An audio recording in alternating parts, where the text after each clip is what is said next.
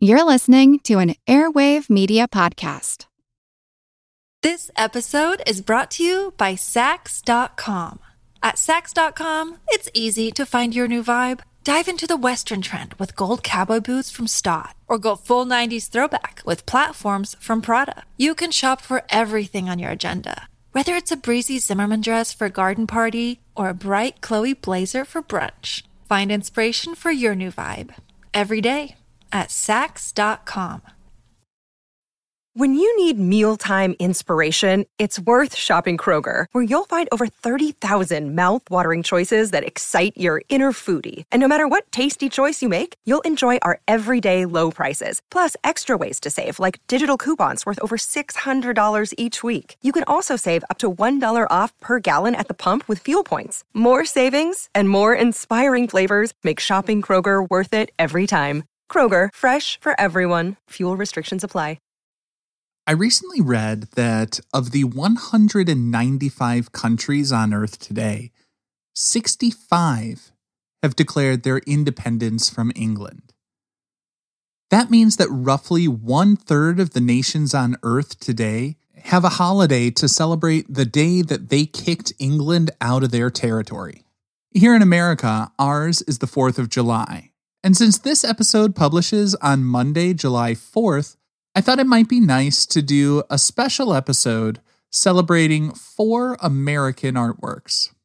And for those AP art history students in my audience, pay attention because all 4 of these are on the AP study guide. I feel like who art ed? Try to spice it. Who art ed? Mr. Wood art ed me. Good. Either way, it's ambiguous. It works on so many levels. I know. That's off to a great start. Welcome to Who Arted, where we explore visual arts in an audio medium. I'm your host, Kyle Wood, and today we're going to be talking about 4 great works of art in honor of the 4th of July. To begin with, I think it's only appropriate to discuss a piece made by the people of tribes that were on this land before it was called America, and before Europeans had any notion of a continent on the other side of the Atlantic. The first piece I'm talking about today is a transformation mask. And as always, if you want to see images of the works, you can check out the website www.whoartedpodcast.com. As with so many cultures, the people native to the northwest coast of North America created some of their greatest works for ceremonial purposes. Imagine a giant roaring fire illuminating a man in a large eagle mask with a costume made of cedar bark. As he dances, the firelight flickers. The costume feathers move, and suddenly the eagle head breaks open into a completely different creature. The mask is a carved and painted sculpture, a status symbol, a costume element, and a simple machine all at once. Pulling the strings on the mask allows the wearer to move parts that effectively animate the mask and bring it to life in front of the gathered crowd. While different tribes had different customs and beliefs, a common theme among many groups was the belief that deceased ancestors roamed the world, transforming themselves in the process. Many animal transformation masks would contain crests for the Numame. Forgive me on the pronunciation. Numame is a word from the Kwakwaka'wakw people. They would use it referring to groups with a common ancestor. The idea was that the ancestral spirits would temporarily inhabit the body of the person wearing the mask. The physical transformation of the mask would be a powerful reflection of the spiritual transformation occurring during ceremonies where the masks were worn. There are also many myths related to animals and trickster gods. Now, when I talk about tricksters, the tricks may or may not be bad. A trickster is really a god, person, or other creature with hidden knowledge going against the normal rules. The raven, for example, is a constant trickster turning into other animals, often to help people by providing necessities like the sun, fire, salmon.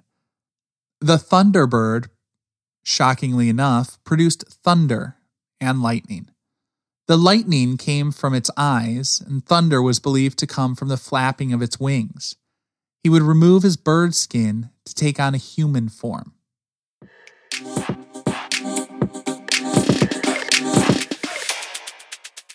Now, moving on from First Nations to this nation's first president, I'm looking at a sculpture of George Washington. After the successful Revolutionary War, many state governments began to commission public art to commemorate the event. The Virginia General Assembly wanted a statue of George Washington for obvious reasons. He was a Virginian who had led the Continental Army to victory. He would also go on to become the first president of the United States. Well, technically, he was the first president elected under the Constitution of the United States. If you go back to the Articles of Confederation, which also called for a president, though the office looked different, John Hanson was the first president of the United States in Congress assembled under the Articles of Confederation, which was the predecessor to the United States Constitution. In 1784, so still in the Articles of Confederation days, before Washington would go on to become president, the governor of Virginia asked Thomas Jefferson to find an artist to sculpt a statue of George Washington. With America having just recently won its independence as a nation, it seemed only fitting that the author of the Declaration of Independence would be in Europe, looking for a French artist to send over to the States. Apparently, the people of the U.S. at that time could defeat the most powerful nation on earth. They could create a new form of government, but they just didn't have anyone who could create a good statue. Enter Jean-Antoine Houdon. That can't be right. Jean-Antoine Houdon? I don't care if that's the wrong pronunciation. It is too fun not to say it that way. He was the most famous and accomplished neoclassical sculptor of the day. Now, neo means new, and classic means pretty much the opposite. Neoclassical artists were inspired by the ancient Romans. They were extremely serious about their craft. Neoclassicism was a reaction against the frivolous sort of Rococo movement. That was kind of in the late Baroque era. Probably prime example would be Fragonard's The Swing, which I will link in the show notes. Neoclassical artists looked to the ancient Greek and Roman style for inspiration to make their work seem like something that had deep roots and would endure through the ages. Initially, Houdon was supposed to make his sculpture of Washington based on sketches by Charles Willson Peale. Seemed kind of difficult to make a good 3D representation of a figure based on a 2D drawing, so instead, Houdon traveled thousands of miles and came to the U.S. in 1785. He and his two assistants got to work taking precise measurements. They made a mold of Washington's face and all of that. Houdon apparently made a bust of Washington while he was still in Virginia, but Washington hated it. Houdon had made it to mimic classic styling, but George Washington insisted on being depicted in more current clothing. So Houdon returned to Paris and began work on a full-size rendering in marble. He dated the statue to 1788, but that might have been a little overly ambitious. He didn't finish it until 4 years later. I like to imagine he was one of those artists thinking like, okay, if I set a deadline and etch it into stone, I will have to get my act together and focus to finish this thing. He didn't. Well, he did eventually. Like I said, 4 years later. And then it was finally delivered in 1786 to coincide with the completion of the Virginia State Capitol Rotunda. The portrait is beautiful. It is highly accurate in capturing not only his likeness, but his attitude. There's a wise aura about the figure in the statue. Washington stands in a classic contrapposto stance, which is kind of like an ancient pose of a figure, essentially putting weight on one leg as the engaged leg, and the other bent at the knee. It conveys a sense of movement within the figure. His left arm rests atop a bundle of 13 rods, a symbol of the United States motto, E pluribus unum, which means out of many, one. Now, as I referenced, Thomas Jefferson was actually the one who located the artist for Washington's sculpture. But Thomas Jefferson had his own artistic chops. This episode is brought to you by Sax.com. At Sax.com, it's easy to find your new vibe. Dive into the Western trend with gold cowboy boots from Stott, or go full 90s throwback with platforms from Prada. You can shop for everything on your agenda, whether it's a breezy Zimmermann dress for a garden party or a bright Chloe blazer for brunch. Find inspiration for your new vibe every day at Sax.com. Do you find it hard to sleep at night? Then the Calm Cove podcast can help you sleep deeply all night long. Calm Cove has deeply relaxing meditation music and ambient sounds like ocean waves and crackling fires. All of our episodes are designed to help you relax and to fall asleep fast. Calm Cove is brought to you by the team behind Sleep Cove, the sleep podcast that consists of spoken word hypnosis, meditation, and stories.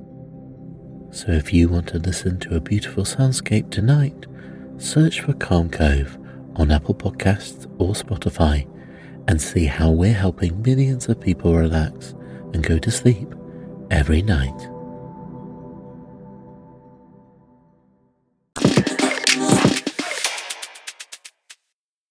Monticello was Thomas Jefferson's home. It was also his work of art. Jefferson believed that art was a powerful tool. He thought art could inspire people to seek enlightenment. Jefferson was not formally trained as an architect, but he had strong feelings about architecture and design. He loathed the buildings he saw in Williamsburg, saying that if they didn't have roofs, they could be mistaken for brick kilns. When he began making sketches to plan his own home, he looked to classical art and architecture for inspiration. He called his neoclassical home Monticello, which is Italian for Little Mountain. He built his home on a hill instead of alongside the riverbank, as had been the trend back then. Probably a smart move, building on the higher ground, especially now that the world's on fire and water levels may be rising. Construction began by leveling the hilltop in 1768. Of course, Thomas Jefferson was a busy guy, and in 1784, he accepted a position as the American minister to France. Then he became Secretary of State under George Washington. During this time in politics, he wasn't so focused on the construction of his home. But that time in France was influential. Jefferson was a big Francophile. By that, I mean he was a big fan of the French culture, and he brought back some of the elements that he saw in French classical and neoclassical design. He embraced columns and other elements from ancient Roman architecture, not only to give the appearance of a building firmly rooted in history, but it was also a rejection of the trends popular in Britain at the time. Jefferson's home is designed by a man conscious of his place in history. He designed it as a monument to his ideals of a new nation that would endure through the ages. Jefferson was an Enlightenment thinker, fond of the classics from the great Greek and Roman philosophers, and he was importing a bit of French style as he saw the French as kindred spirits, America's brothers in arms. Of course, while Jefferson was a great thinker and a passionate idealist, it's important to recognize that he didn't always live up to those ideals. The man who wrote "All men are created equal" and said that everybody has an inalienable right to life, liberty, and the pursuit of happiness, he also owned around 600 enslaved people in his lifetime. He designed the building to be a physical manifestation of the democratic principles he and his new nation aspired to, but he built it using the labor of enslaved people who were denied access to those inalienable rights. Today, many people see Monticello not only as a beautiful, symmetrical, neoclassical architectural design, but it also has symbolic weight, both of the ideals Jefferson and the new nation aspired to, and some of the ways that he and this nation fell short of those ideals, and the progress still to come. Like so much art and history, there's a lot to unpack, Lots of layers and lots of different connections that people can bring to it.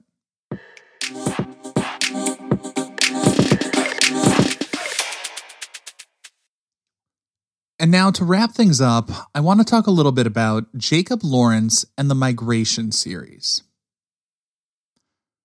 Jacob Lawrence grew up in Harlem during the Great Depression. In the 1930s, he took classes at a local library branch which housed a collection of Black history, literature, and prints. He studied art, earned a scholarship to the American Artists School in New York. He was a great painter, developing a style of abstraction in line with some of the trends of the day. His work was sort of similar to the flatness of synthetic cubism, but he spoke of the experience of Black Americans. While the figures are abstract, the story and the feelings are extremely real. Jacob Lawrence is probably best known for the Migration series. While it wasn't his first narrative series, he made multi-paneled works about Frederick Douglass, Harriet Tubman, and others. The Migration series was his biggest. Each individual panel was relatively small, just 18 by 12, but he painted 60 of them. He apparently used tempera paints so he could mix up a bunch of paint and work quickly across all the canvases. He wanted them to have a unified look. Of course, in some ways, the series was depicting a massive shift and disunity within America. The migration the series depicts is the migration of Black Americans from the rural South to the industrial North after World War I. He gives us the full spectrum of human emotions. The series begins in a train station as people are preparing to depart. Throughout the series, we see people reading letters from loved ones who had already moved north. We see luggage piled high and people's hopes raised higher as they set out on their journey to a new life. We see those hopes dashed as they arrive in cities, seeing the working conditions, cramped and dilapidated housing. While all the panels feature people, it's not a portrait of individuals, but rather a community. And we see the story come full circle as it ends at the train station once again, with the words, "And the migrants kept coming."